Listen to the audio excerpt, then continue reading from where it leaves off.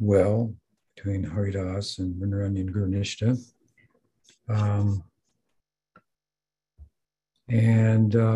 The world situation, keeping abreast of that, which is unpleasant.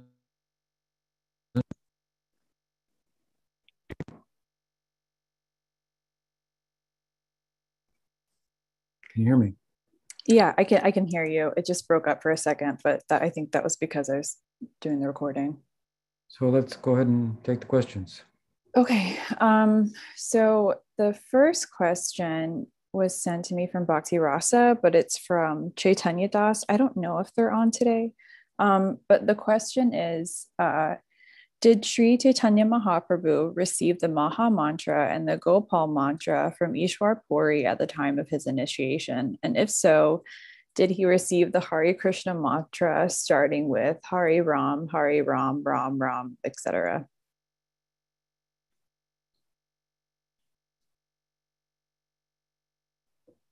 Well, 1 second.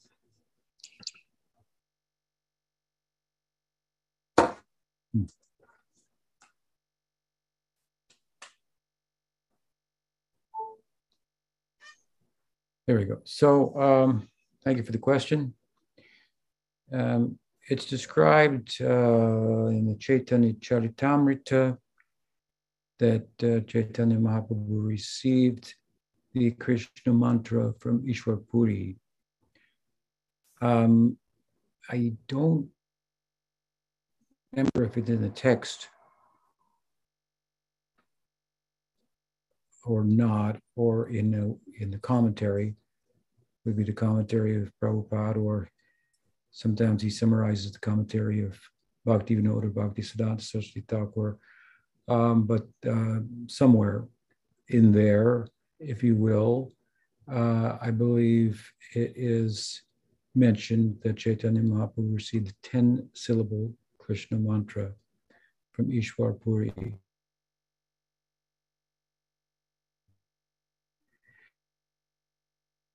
This one that we find in Bhagavatamrita, mantra that Gopa Kumara received from his guru.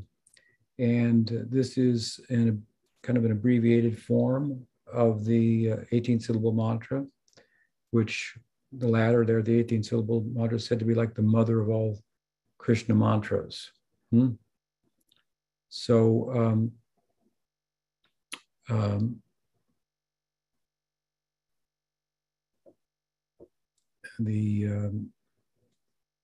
regardless, the effect will be the same.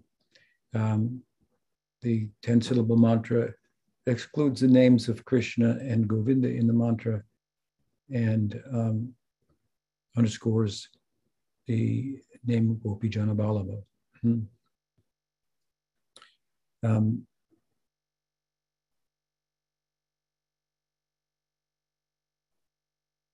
It's mentioned in Caitanya-caritamrta that Caitanya Mahaprabhu, upon chanting the mantra, experienced ecstatic symptoms that were bewildering to him, and he reported it to Isvara Puri, who was very pleased with the result. As far as the Hare Krishna maha-mantra, there's no description of Caitanya Mahaprabhu receiving that. Typically, the Hare Krishna mantra is not referred to as the Krishna mantra, but in Caitanya-caritamrta, in fact, it's the Nam mantra, if you will, which consists only of names, is arguably distinguished from the Krishna mantra. So Nam, Krishna-nam, and Krishna mantra.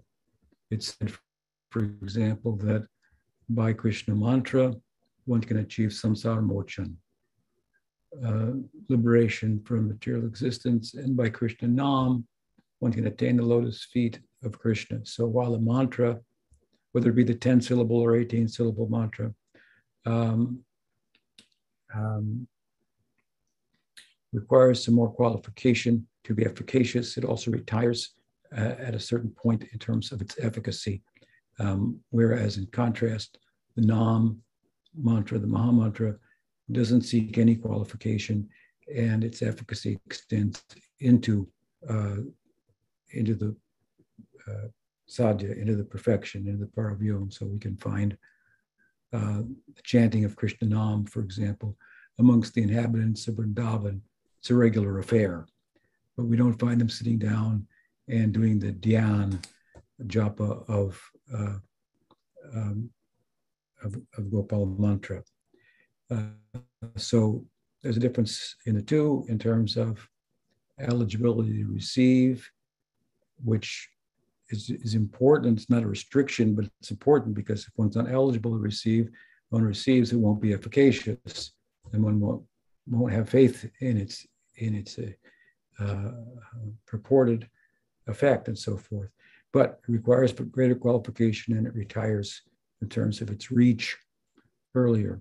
So we don't have any that I know of record of Caitanya Mahaprabhu receiving the Hare Krishna maha-mantra, but it is there in the Upanishads. I forget the name of that Upanishad. Kalya Santarana. Chidahari. Kalya Santarana Upanishad. Can you hear Sajan speaking? No, I can see his mouth moving though. Well, yeah, he said the same answer as Chitta.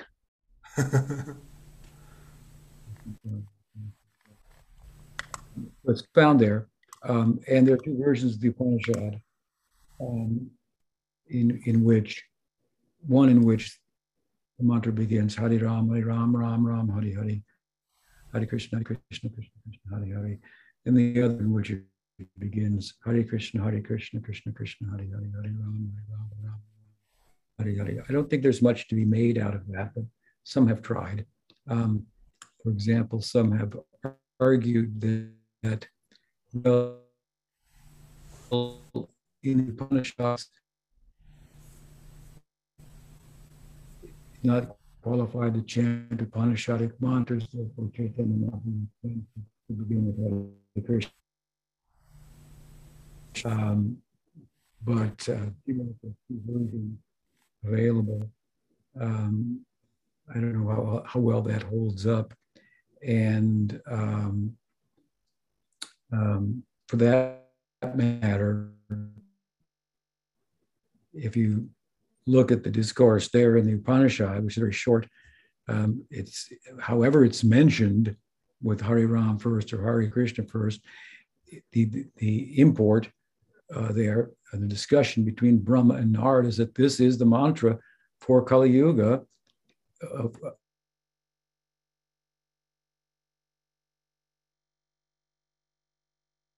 Mantra being given, Hare Ram first or Hare first.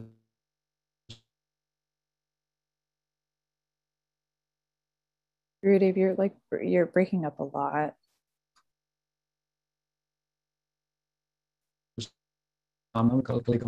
Mantra.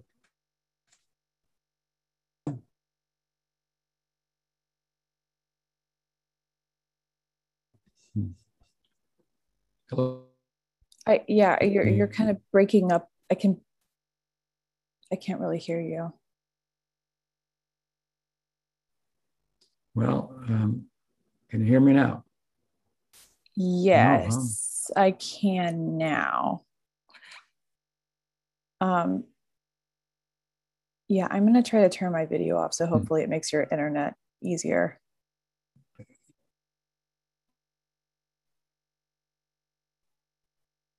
Okay. So if you can't hear me, raise your hand. Anybody out there? I can see some of you. I can see Krishna Kumari. I can see Ram Mohan. You can't hear me. So we're kind of right. It's just in and out. Well, what I was saying anyway, I'll go on. If at some point anybody can't hear me, just hold up your hand. That I was saying that in the Upanishad, whether the mantra, whether you take the version that begins with Hare Ram or begins with Hare Krishna, it really makes no difference. Why? Because the context there is that this is the Nam mantra consisting of 16 names for deliverance in Kali Yuga, the Dharma, the Yuga Dharma for which is Nam Sankirtan. So this is the maha-mantra given to be sung widely by the public. That's why I say the argument that, well, Caitanya Mahaprabhu changed it doesn't really hold up very well. Some people have suggested that. But so where did he receive it? Well, we don't know of him receiving it per se. It's possible Isvara Puri gave it to him. But itself, the Nam, it's described, does not, this Nam mantra doesn't require initiation. Now, the point of view, of course, is that if we think we don't need the guru to give us the mantra because it's independent of diksha, Nam is independent of diksha, then we may, in effect, offend the guru by disregarding the principle of the guru, offend the name, and not derive the results. Name will hold back. Now, that wouldn't be the case for Caitanya Mahaprabhu, who accepted a guru, received Krishna mantra, and so on and so forth. Whether he received the Hare Krishna mantra, that we don't know, but he certainly advocated it, and he's God. And he is the same Krishna who gave the Gopal mantra to Brahma at the dawn of creation, appearing again in his own sampradaya to receive a version of it, to advocate the 18-syllable Gopal mantra as it is in Caitanya-caritamrta and other Gaudiya texts, and to promote the wide chanting of the Hare Krishna maha-mantra as it's described in the Upanishad. It's also described in a couple of Puranas, I think Agni Purana, Brahma Purana. Also, the Hare Krishna mantra is mentioned. So then there are instances, obviously, to make the point that I made earlier, in which Hare Krishna mantra is given an initiation. It said that Advaita gave initiation of the Hare Krishna maha-mantra to Sachi. Sometimes it's found in some of the texts from the Advaita Vamsa, biographical texts, hagiographical texts. That point is made to emphasize, well, we should chant with the blessing of the guru, and so on and so forth, and not disregard the guru. But again, Hare Krishna maha-mantra is independent, and so Mahaprabhu accepting a guru obviously did not make that offense, and he is the distributor of the Hare Krishna maha-mantra. He is the Hare Krishna maha-mantra. So I don't think we should worry. I'm saying that that's what the questioner Chaitanya Das is thinking, that, oh, it's a problem. I'm not saying that, but it's not a problem. I think I've answered the question, which had a few twists to it. It's strange, no? Yeah? Brigu did have a follow-up question. Brigu, okay. Brigu Pod. Dandavat Guru Maharaj. I was thinking about this verse of the Caitanya-caritamrta that you mentioned about Krishna-mantra and Krishna-nama, and how Sridhar Maharaj, of course, made this diagram of the two circles within each other. But it seems to me the Brihad Bhagavatamrita is kind of contradicting this teaching. Gopa Kumara, he went all the way with the Gopal mantra. Well, that's not true, actually. Depends what you mean by all the way. He did attain mukti. That means he went to Vaikuntha, right? He even went to Dwarka, if I recall correctly. And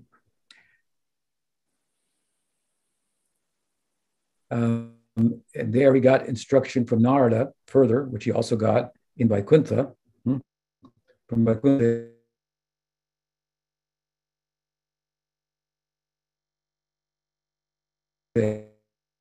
Ayodhya, from Ayodhya, Hisha, from Narada in Vaikuntha, right?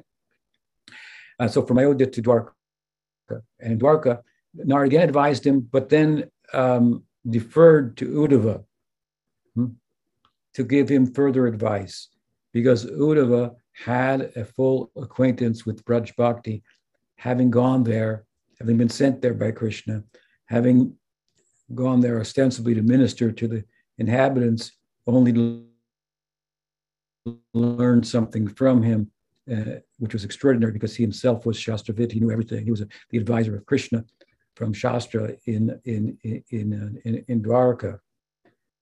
He's a Dasya Bhakta with some influence of Sakya. And his Sakya and the Pranay potential was brought out in his visit to Braj. So he was in a good position to minister to Gopa Kumara, who had the destiny of Sakyaras in Braj.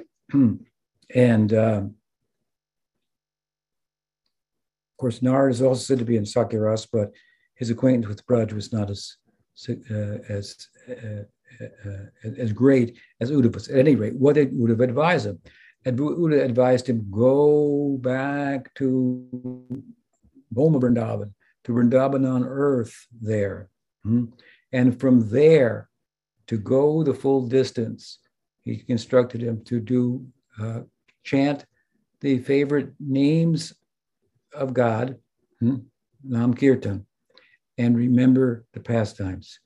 So at that point, everywhere he went by chanting his mantra, but he didn't go from Bhoma Vrindavan to Goloka Vrindavan by chanting his mantra. Instead, he went by Nam Kirtan and the Smarnam, the Lila Smarnam that Kirtan fostered. And it said in the context of his practice, Krishna appeared to him. He chased after him, and then he disappeared. He ran after him. He fell into the Jamuna, and the Jamuna took him to Goloka Vrindavan. So he didn't go by the mantra, so it didn't take him all the way. No contradiction there. Gopa Kumara ki jai. Goloka Vrindavan ki jai. Okay. Guru Maharaj ki jai. Jai. Thank you. Yes. Chitta has a question. Okay. Jai Guru Maharaj. Actually, I have two questions.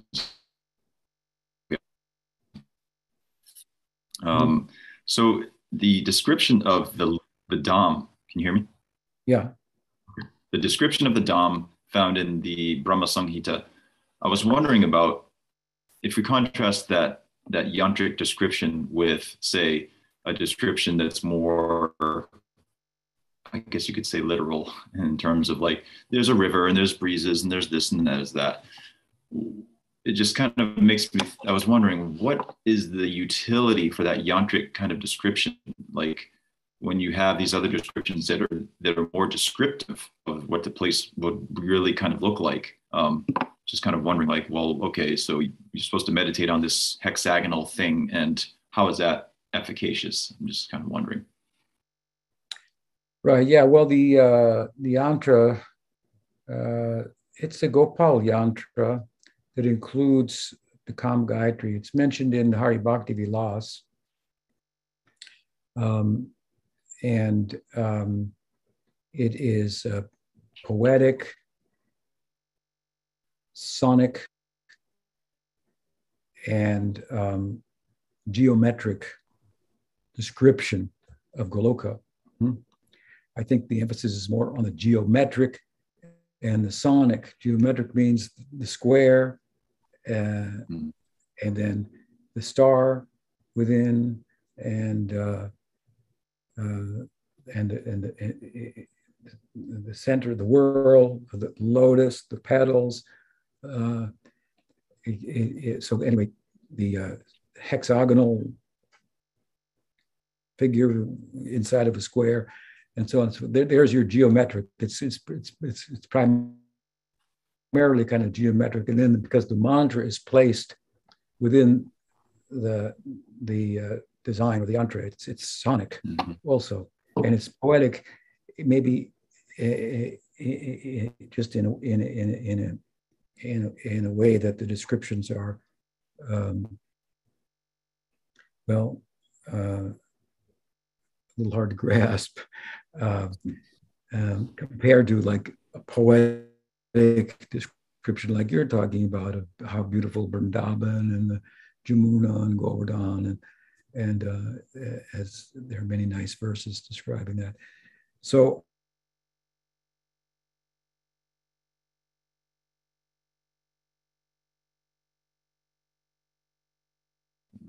can't hear anything.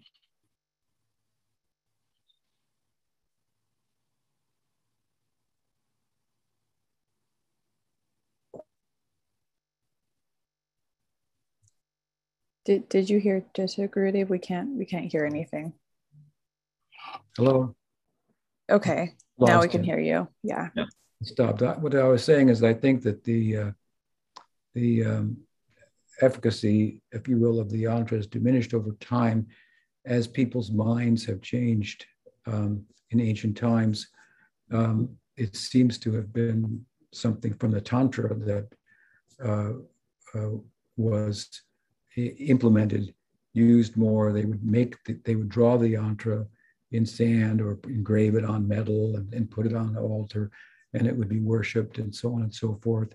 As time has gone by, deity worship has developed much more in terms of the artistic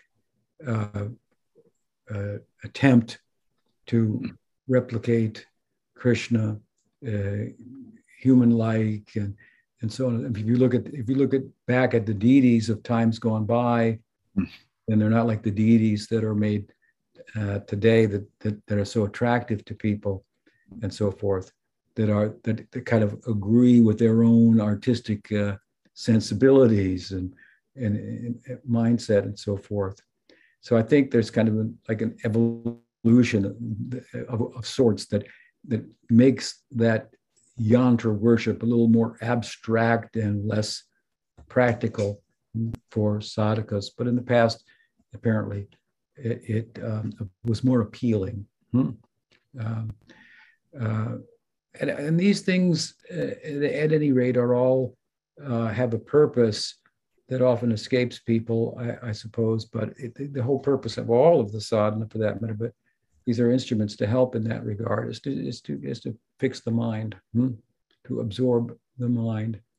So it's a complex thing. You're looking at a star and a square and a lotus and the syllables of the mantra and so on and so forth. It's possible to be fairly consuming of the mind. But again, all of these things that are recommended ultimately have this purpose in mind, and that's the relativity of them, if you will, that a sadhaka that's wise will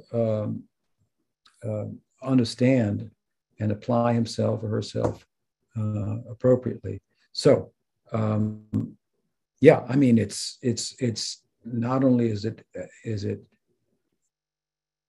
why would you be attracted, you think, to that description as opposed to a beautiful description of the pastoral setting of Braj and so on and so forth. Yeah, that, and for that matter, it's even hard to understand what's being said there in the description of the yantra. It's very, very abstract. Now, people tend to think, oh, it's more abstract, it's more esoteric, it's deeper. I don't look at it like that. You had another question went with that? So later on in the same Samhita, in one of the last verses, where Krishna is instructing Brahma on Gauna Bhakti, Bhaktivinoda in his commentary says, so worldly occupations are to be executed along with the meditation of remembering the worship of the Supreme Lord in Archan Marg, or the path of due reverence for the deity. So what does he mean there? I'm sorry, but you broke up. I didn't hear it all. Okay. Bhaktivinoda says, so worldly occupations are to be executed along with the meditation of remembering the worship of the Supreme Lord in Archan Marg, or the path of due reverence for the deity. So what is he talking about there? Like, is he talking about meditating on the deity, or what does he mean remembering the worship of the Lord in Archan? Well, that's a translation from his Bengali commentary. I don't think it means any more than what he really seems to be talking about. If my mind's going to the same section, is that Brahma had two tasks. He had his worldly task to create, and he had his aspiration to attain spiritually. So mantra was efficacious in both with regard to both of his aspirations, and in the case with most people is they have some worldliness about them that they have to deal with, and then they have that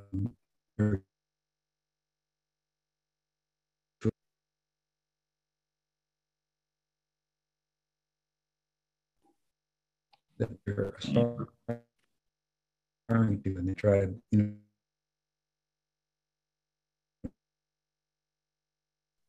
Yeah, we can't hear you.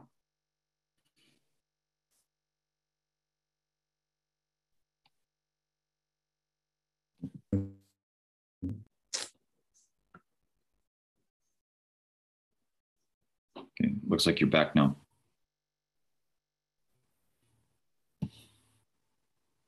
Maybe not.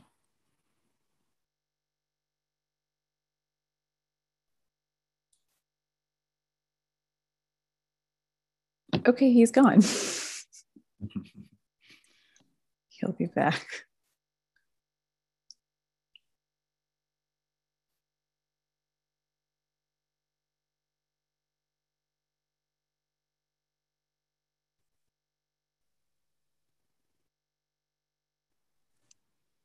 Wonderful AI interrupting us, rascals.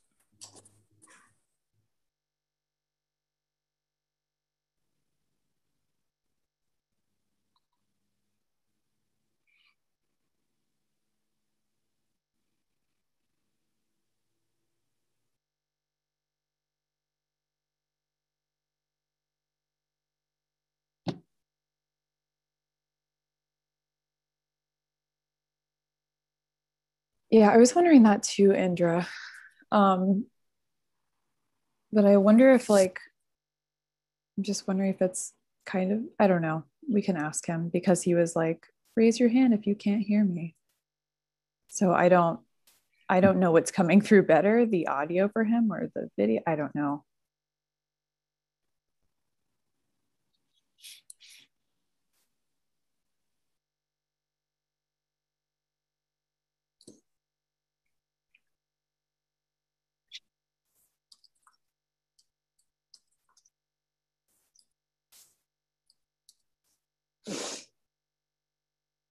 Okay, Purdue's back.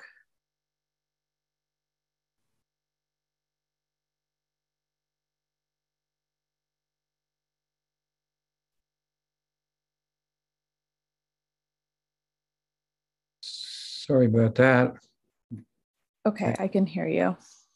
Anyway, what I was saying is that I think that what Bhaktivinoda Thakura is basically saying that Brahma had two concerns: the creation and then his spiritual attainment. And most people similarly have worldly necessities and then their spiritual ideal, and they try to bring them together as far as possible, and dovetail their material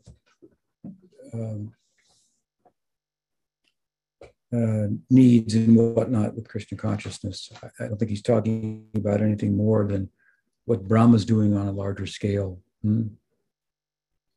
And the language, there may be a problem with the translation there from Bengali to Sanskrit. What does he mean? Is he remember worshiping, or is he talking about worshiping? Probably both, worship and remember. Okay. All right, well, sorry for the technical difficulties. Hopefully we'll be okay from here throughout. We still have more time. Is there another question? I had a follow-up question to Chitta's first question. Can you hear me? Yeah. Okay. Yeah, it just kind of reminded me. So I know that maybe at some point mudras were used in deity worship, and maybe they still are, but I just don't really see that often. Was that also something that was kind of like retired with? Do you kind of see what I'm saying? Like they're not used as often, and like the yantras aren't used as often. Like why aren't they used? Maybe. Well, just wondering. As far as mudras go, they happen to be, an aspect of Vaidhi Bhakti, in which typically Archan is very central. In our sampradaya, I would say that kirtan,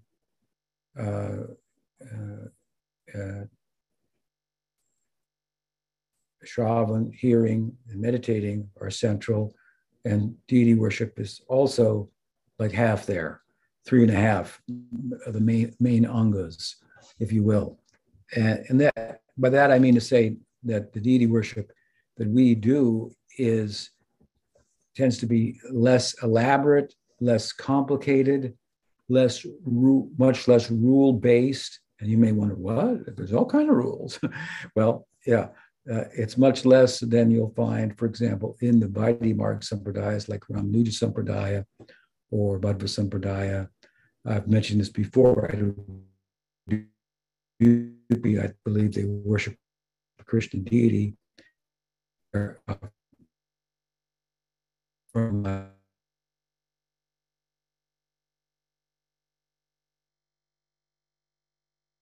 can't hear you. And the pujas final to a language, the ritual.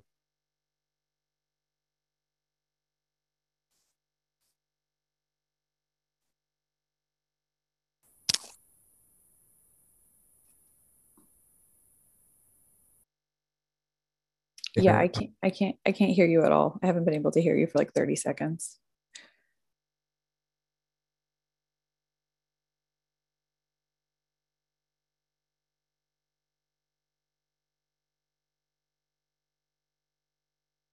He's gone again.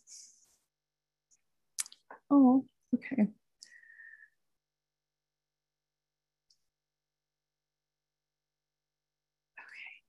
Just wait for him to come back. Yeah, Indra, I think I should probably ask that. I mean, is it? I don't know what's happening. I don't know what's happening. Maybe I can ask later.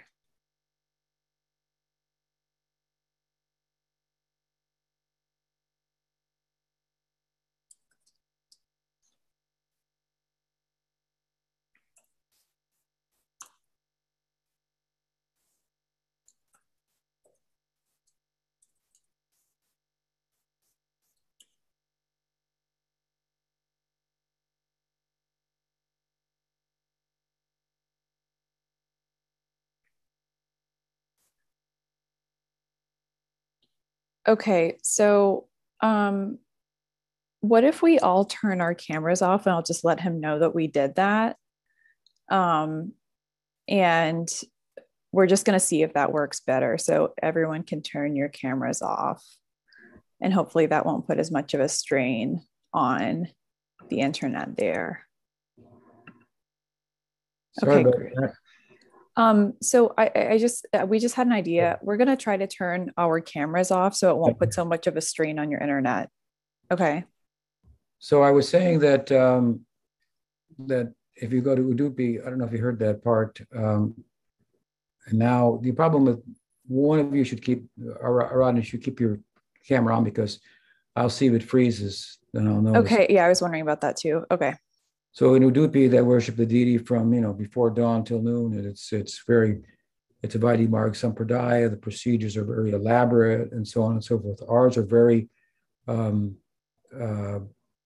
shortcut comparatively. Like you can go to, you have all the rules, how to walk, how to talk, how many times to sip water and pour water, and so on and so forth. What to wear, in sampradayas like Madhva Ramanuja, the male does the worship perhaps primarily, in all the temples, and only wears an unsewn upper cloth. You go to Vrindavan in the winter and you find the pujaris with wool, socks on and a cap and a sweater, and it's cold. And so there's some relaxing, if you will. And there's an emphasis on the spirit of the feeling of it, not that rules should be rejected and so forth. But one of the things that is relative to Vaidhi Marg that is not said to be employed in Rag Marg during Archan is the mudras. So amongst there's 64 angas of bhakti given by Rupa Goswami. One of them is worshiping the queens of Dwarka. That's an anga of bhakti, but that's not done for those who are pursuing Rag Bhakti in Braj and employing the mudras and so forth. I think Krishna, says, just feed me for God's sake. So enough of this. You're talking in codes, and now you're going to do sign language on top of it. So I'm just being a little humorous about it, but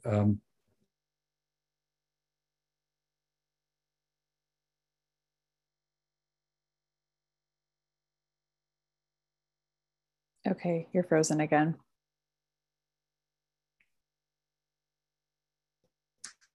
Yeah, those are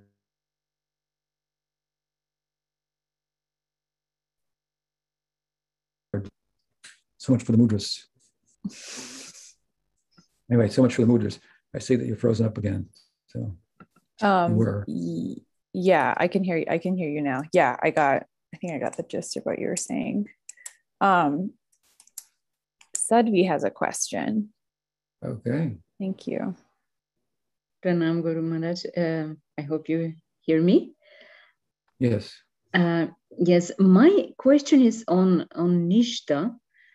In Madhurya Kavambiji, it's explained that the 5 obstacles, which are almost completely destroyed in nistha, like sleep, distraction, bad habits, etc. But it is also, I was wondering about this almost completely. What exactly does it mean that it is, at what percentage they just still stay? And I was generally interested in what's the mood there. Unfortunately, your question broke up. It seemed to be talking about in nishta certain impediments or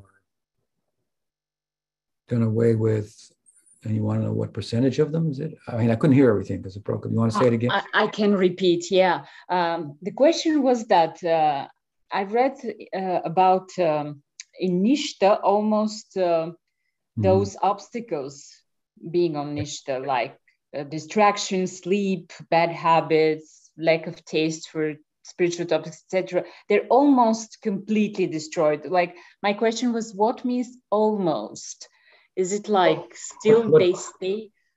So that idea that in nistha they're almost destroyed derives from the verse in the Bhagavatam, Nasta prayeshu bhadreshu nityam bhagavata sevaya bhagavati uttamashlokya bhakti bhavati naishtiki. Naishtiki means nistha. So by regularly hearing the Bhagavatam, serving the person Bhagavatam, as we say, then that almost everything is removed. It's said, right? Now you want to know what or what percentage. Well, the next verse says, Tadara justamo bhava kamalo vilayasche chaitanya-caritamrta sitam sattve prasiti. I'm referring to the Bhagavatam, where Vishwanath Thakur is really in his Madhurya Kanabani elaborating on such verses that point to or describe these different stages that the book is taking us through. Stages are given by Rupa Goswami and Bhakti Rasamrita Sindhu in 2 verses, the 9 stages, and Vishwanath Thakur has made a book out of that. In Bhagavatam, in his own commentary on Bhagavatam, also I should say that Vishwanath also says there's another way to look at it, there's 14 different stages. But at any rate, he seeks in his book Madhurya Kadambini to point to verses in the Bhagavatam that speak about those stages. So these are the verses about nistha. And so what is destroyed is described in the next verse. Kama loba layasche chaitanya-caritamrta. That means kama and loba. These are the lower end of the problems, although they're big. In other words, sleeping, falling asleep, or being distracted is not as big of a problem as having desires born out of rajas or tamas. So these things are said to be overcome. The major impediments, kama lobha, means lust and greed, while other ones, the ones you're talking about that are more subtle, will remain until nistha is complete, and then there's no distraction. Then you can, with no distraction, move on, so to speak, or you will progress to the stage of nistha. So if you want to know, am I in the stage of nistha? You may be in the stage of nistha. Someone may be in the stage of nistha and still working on those issues. When nistha is complete, they'll be gone. But as nistha begins, if you will, then kama, lobha, these things, for the most part, are retired. There may be some extraordinary instance where it rises up and somebody's distracted, but typically that's not the case. One, for example, initially will hear and chant despite the fact that he or she may be distracted, but if one is taken away by lust for or some other unfavorable activity, it will interrupt one's practice. So I think there's a difference between like the beginning of nistha and the end, if you will. Does that help, Sadhvi? Yes, thank you so much. Thanks a lot. Okay, thank you for the question. What else? So, Matthew, do you want me to? I think he wants me to read his question. Okay. So his question is yogamaya operative in Gaura-lila? Chaitanya sometimes shows his form, but it would seem to interfere with his devotion in the mode of Radha if he is aware of his own godhood. That's his question. Yes, the yogamaya, of course, is active in Gaura-lila. You are thinking about it, Matthew, in a particular way, but her functions are many. It's said that Advaita, as Mahavishnu brought Caitanya Mahaprabhu to the world, and his consort Sita is yogamaya. Just to personify that.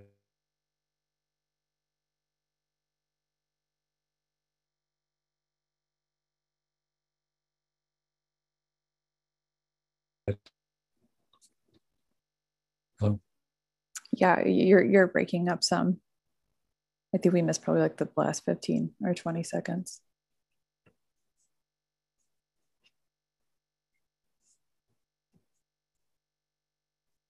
Okay, now I can see you now moving.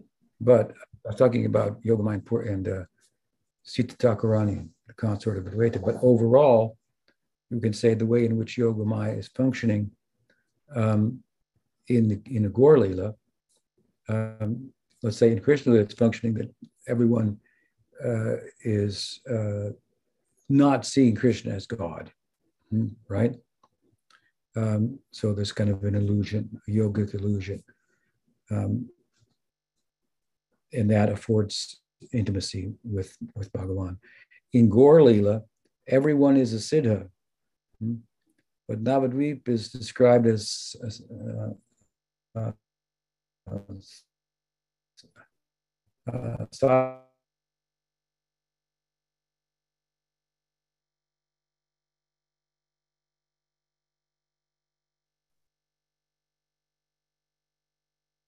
yeah, you're frozen again.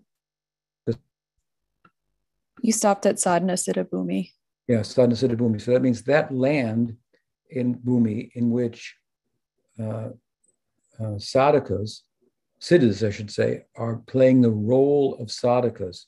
So the role of Mahamaya is to turn the siddhas in their minds into sadhakas. So they're thinking themselves to be sadhakas. Caitanya Mahaprabhu is thinking himself to be a sadhaka, to be a devotee. Sometimes his devotees say that he's Vishnu, Krishna, and he covers his ears. Then other times, of course, he himself says that he's Bhagawan. So it comes out that he is in the minds of the devotees, and they are his associates, and then it's covered by yogamaya. But overall, that's the covering. That siddhas are covered by the maya of the internal potency to think that they're sadhakas. And that's to our advantage, obviously, because they lead a life then of sadhakas and set an example that we can follow. Nice question. Thank you. I think that's all the questions. I don't know if someone else has a question. Okay. I see that Sajjan has one. He has raised his hand. Yes, I can't hear you right now, so you have to unmute yourself. Yes, can you hear me now, Maharaj? I can, yes. Oh, good. In regard to just earlier today when you were saying that chanting of the Hare Krishna maha-mantra is quite commonplace activity in Goloka Vrindavan, can I ask, in what contexts particularly would we say that the cowherd boys chant that when they're going through the forest with the calves and cows, or perhaps the gopis when they're, what context can we envision that happening? Yes, in either of those contexts. That said, I think the reference is perhaps more broad than specific, in that the maha-mantra consists of names, Hari, Ram, and Krishna. And Goloka Vrindavan is filled with the chanting of the names of Hari, Ram, and Krishna. Whether it's exactly in Hare Krishna, Krishna, Krishna, Hari, Ram, Ram, Ram, Hari. Why not? Right. You're frozen again, Maharaj.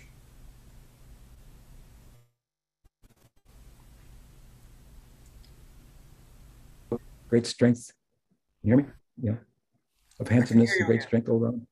Yeah, so Ram. So there are many instances of Hari is said to be the favorite name in Braj because it means he steals, and he stole our hearts. So the names of Ram, Krishna, and Hari, they're just everywhere in the Braj.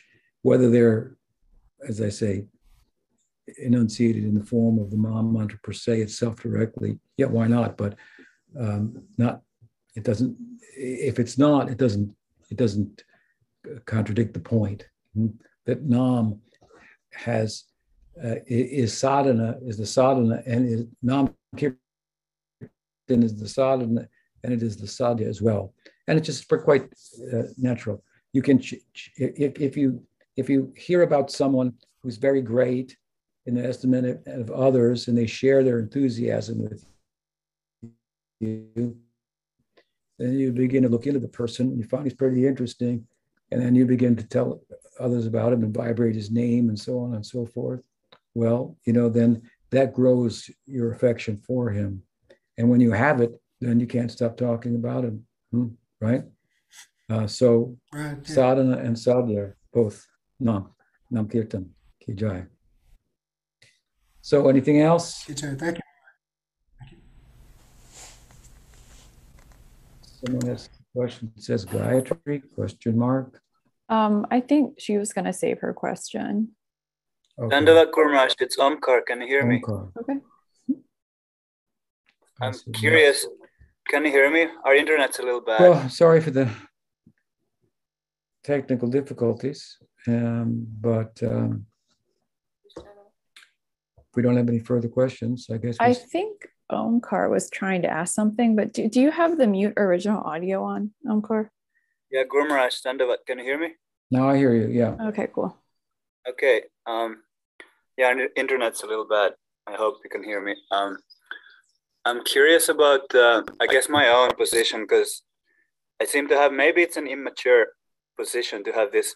I mean, it's encouraged, at least by Prabhupada and other acharyas, that we should have enthusiasm about getting out of our material disposition.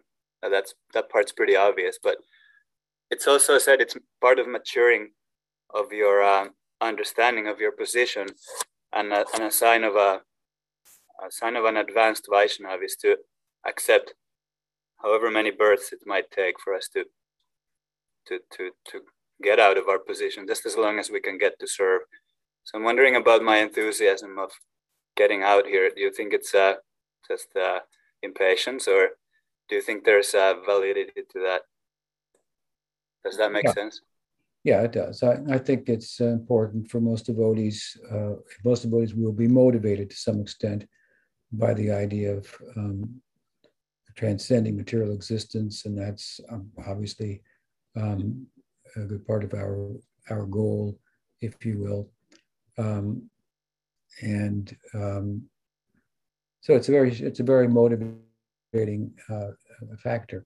Because of the way in which we go about that is to factor Krishna into our life, and as a result of that factor Krishna into life, the liberation is a byproduct.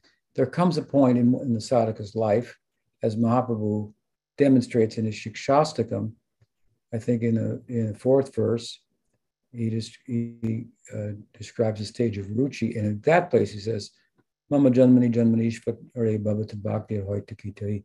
I'm only interested in bhakti.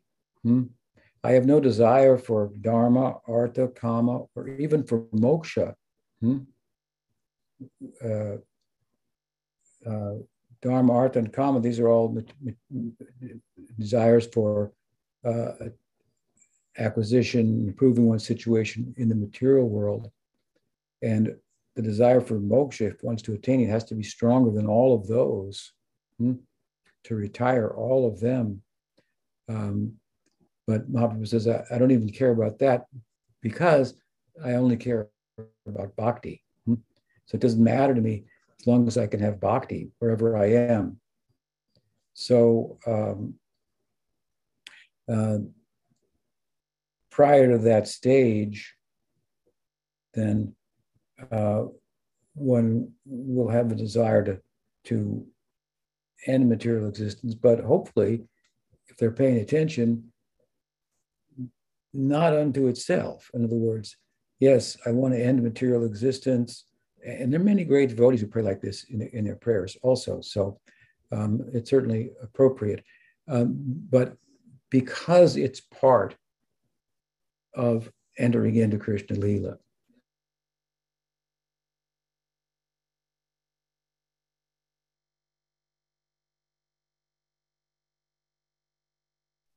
Raj, you froze. If you hear me, you're frozen. Frozen. So the point I'm making is that we're not chanting to get liberation. That would mean that our bhakti was covered by gyan. We're not chanting to get material improvement. That's not our purpose. We may be interested in liberation because it's part of bhakti. We may be interested even in material things. We need them in some instances. But we're not chanting for those things. We're chanting for love of Krishna. We're chanting to please Krishna. We're chanting to please our Guru and Krishna and the Vaishnavas. We want to get out of the material world because it's part of entering into Krishna.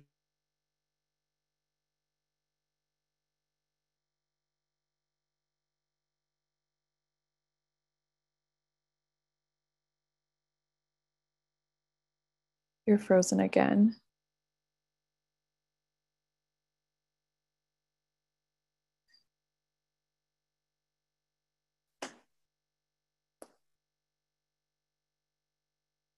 me. Oh, did he get kicked off?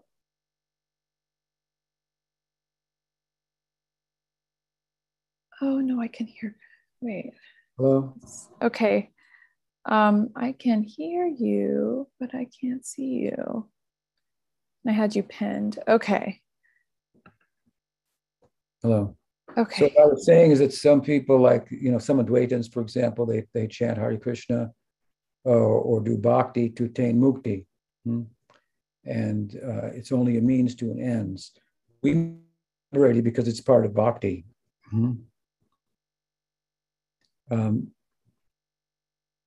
But we're not doing bhakti just for liberation. We're doing bhakti for bhakti's sake. But in the early stages, it's natural that one will be motivated. One's practice will be driven to some extent by the fact that, hey, material existence is not very conducive for bhakti, and many devotees have told us as such, and even in their prayers have aspired to overcome the cycle of birth, death, and so forth. But again, there's a context to it. Does that help, Omkar? Yeah, that's very nice, Kumaraj. Thank you. I hope you get liberated soon. I have a follow-up on that. There's that statement by Krishna in the Bhagavad Gita that one who knows my birth and coming to and how I transcend, and they're completely liberated even though they're in the material world. I don't know the exact translation, but is that something similar to what you're talking about here, Gurudev? That one that knows his transcendental birth and coming and going, that they're already liberated. So we shoot for bhakti because liberation's already in our pocket. Well, the verse you're referring to is in the 4th chapter of the Bhagavad Gita. Janma karma cha medya vyam yomi bhakti prayachati taram bhakti prayachati. That's not it. How does that go? Janma karma cha medivyam evam jo veti tattvatah. Anyway, it's one who knows about my Jia just talked about. That's the Avatar Tattva section of the 4th chapter of the Gita, the beginning of the 4th chapter. One knows about my birth and my activities, janma karma cha medyavyam evam yoveti tattvata, in truth. Understands that I'm in the world, but not of the world, and so on and so forth. Janma karma cha medyavyam yome bhakti prayachati. Janma karma cha medyavyam evam yoveti tattvata. Tyaktva deham punar janma naitimameti suarjuna. What Krishna is saying there is that one who understands my birth and activities as I've described them here to be transcendental, upon leaving this world, does not take birth again. So the idea is related in that, yes, as I was saying, within the context of bhakti, liberation is achieved. It's a byproduct of our bhakti. So thank you for that. With that, we come to an end, and sorry again for the technical difficulties. I'll have to look into what that was, but we got through it, and I think we answered most of the questions. Yeah. To be with you next week if the world is still here. I just have a quick question. Do you want to do a Swami call next week? Archana and I were wondering, because you're traveling that day, right? Oh, actually, next week is on Sunday. Chidahari and I will be going down to San Francisco. Yeah, that's a good point. It will not be convenient. We'll be leaving at about this time, a little earlier. Although we fly out on Monday, we'll be staying with Bone. Okay.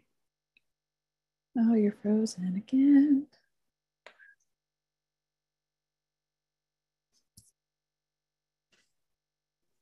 Okay, now I can. So no Swami call.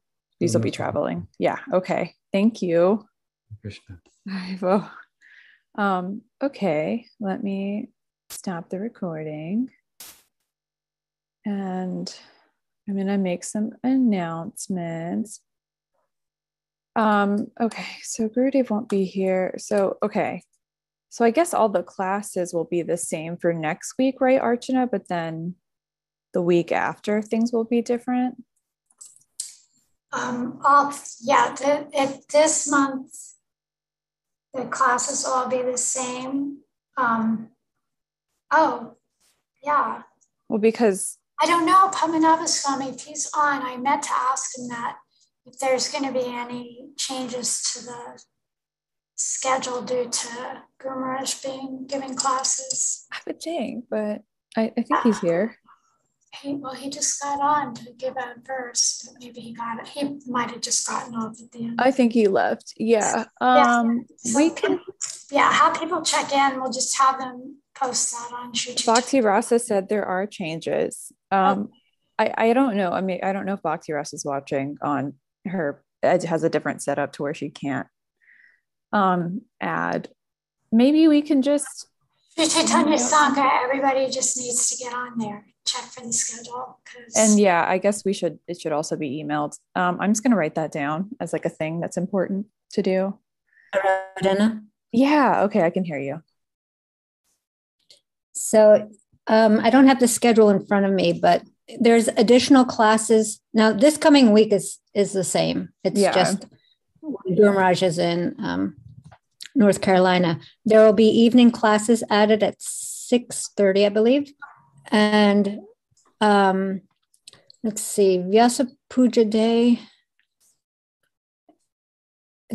Vyasa Puja Day is also a different day for the class. I mean, a different time for the class. Mm-hmm. The other days, Gaur Purnim, those will be the same. The only day that will be different will be Vyasa Puja Day. Okay. And I want to remind everybody that the daylight savings time changes on Saturday, not this, this coming Saturday. So not everybody's time changes. So it'll be an hour earlier than normal if your time does not change. It's on Sunday, Bhakti Ras. Yeah. Saturday night, you change your clocks so that Sunday it goes into effect. Yeah. Yes. Okay. All right. Cool. We know that. And there hopefully will be another newsletter coming out with the correct information. Yeah. Okay. Yeah. Good. Yeah. But this week, everything should be the same. It's next week that things correct change. Okay. So this week, just everyone be watching out for those announcements. So you know what's happening, not this week, but next week. Okay. So on Monday, Hari Priya is giving classes chanting as a prayer of the heart. And then on Tuesday, Guru Nistha is giving class Hari Nam Chamtamani, how to chant Shuddha Nam. And on Wednesdays, Gaur Sundar is giving classes exploring the third verse of Shiksastakam. Thursday morning. Friday, never mind, it changed. Thursday, Brigupad is giving class Sri Chaitanya's Holy Land, Navadweep Dham Parigram. And then earlier on Friday, Padmanabha Swami does questions and answers at 8 a.m. Eastern Standard Time.